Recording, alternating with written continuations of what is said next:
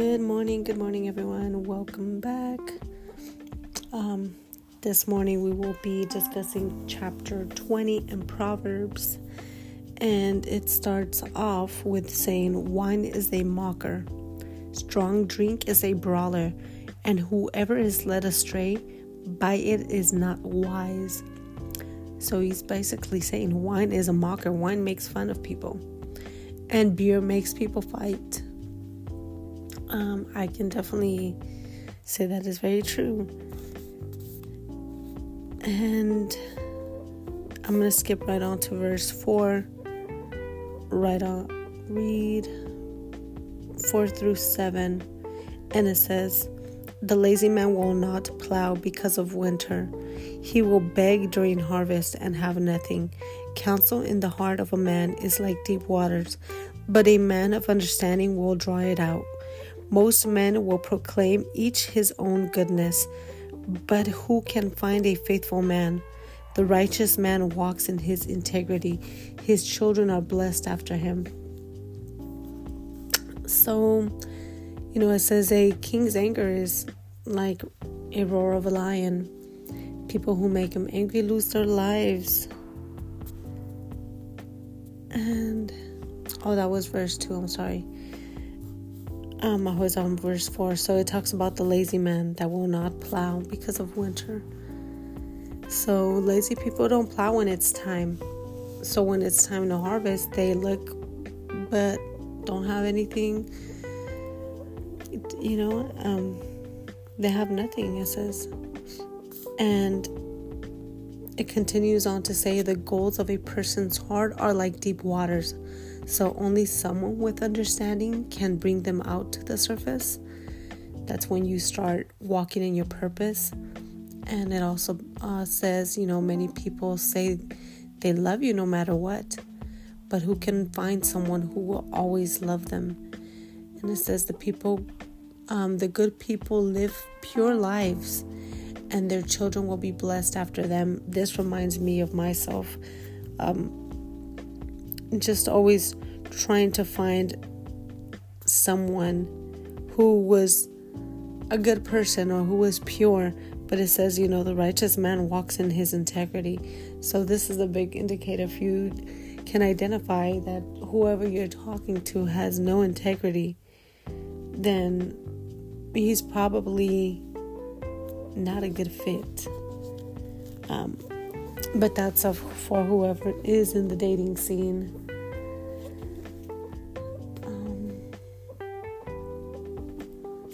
And verse 11 says, "Even a child is known by his deeds, whether what he does is pure and right." So even little kids are known by what they do. So, it's their behavior really that's really good and right. I know when my son, he was smaller, he was a tornado. So a lot of people remember him for that. Although he is 18 now, when people see him, they're like, "Oh my gosh, you used to be such a bad kid. Are you still like that?" They constantly ask him, "Are you?" That's all they remember him, just being super hyper, super active. And, yeah. And verse 13, I like to read a lot of them that talk about poverty, because I think it gives me an insight on what things not to do. So it says, "Do not love sleep, lest you come to poverty. Open your eyes, and you will be satisfied with bread." So don't love sleep, or you'll lose your money.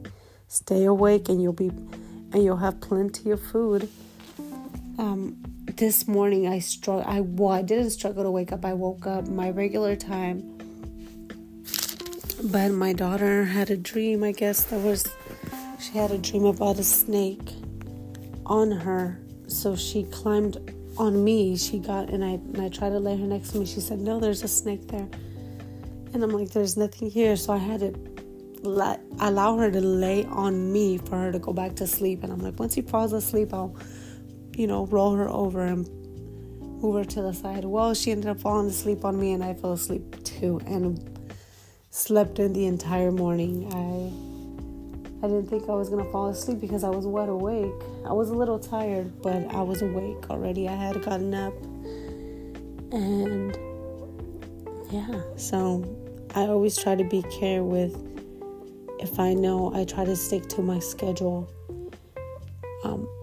I try not to allow my sleep to dictate what I'm going to do or not. If I have something written down as I'm going to do, I'm going to go ahead and do it, because sleep does not control me. Tiredness does not control me. So, yeah, today I fell asleep though. And it's always good to remember these verses for, when moments that these things do happen, so you can be better prepared. So next time I'll be better prepared if she, if I'm trying to put her to sleep without putting myself to sleep, I have to think about some techniques I can do. I can probably play my audiobook as she falls asleep and I stay awake. So there's different things I can do to try not to let that be an excuse, and move on from being an excuse to actually being a reason why I don't do it. So again, I like to read verses that talk about laziness, because I feel like we all lack in some of these areas, and laziness is a big one for everyone. The flesh is always tired, and unfortunately we give on to the flesh. So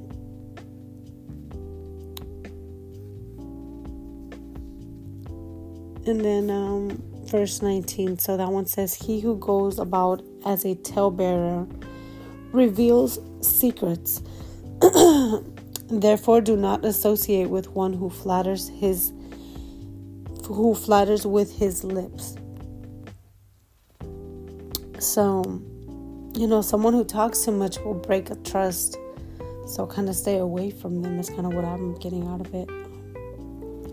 And then verse 30, which is the last one, says, blows that hurt cleanse away evil, as do strips the inner depths of the heart.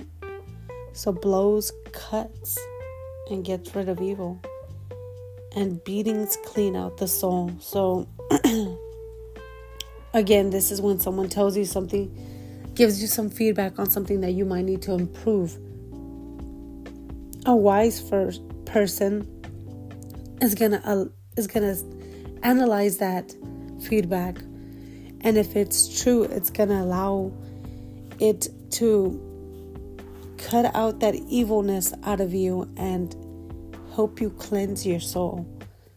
So yeah, I definitely think that is something, as we walk with Christ, to constantly be aware, since no one is perfect. We're not perfect, so we need to be aware of the flaws, of the mistakes that we do that we can't see but others can.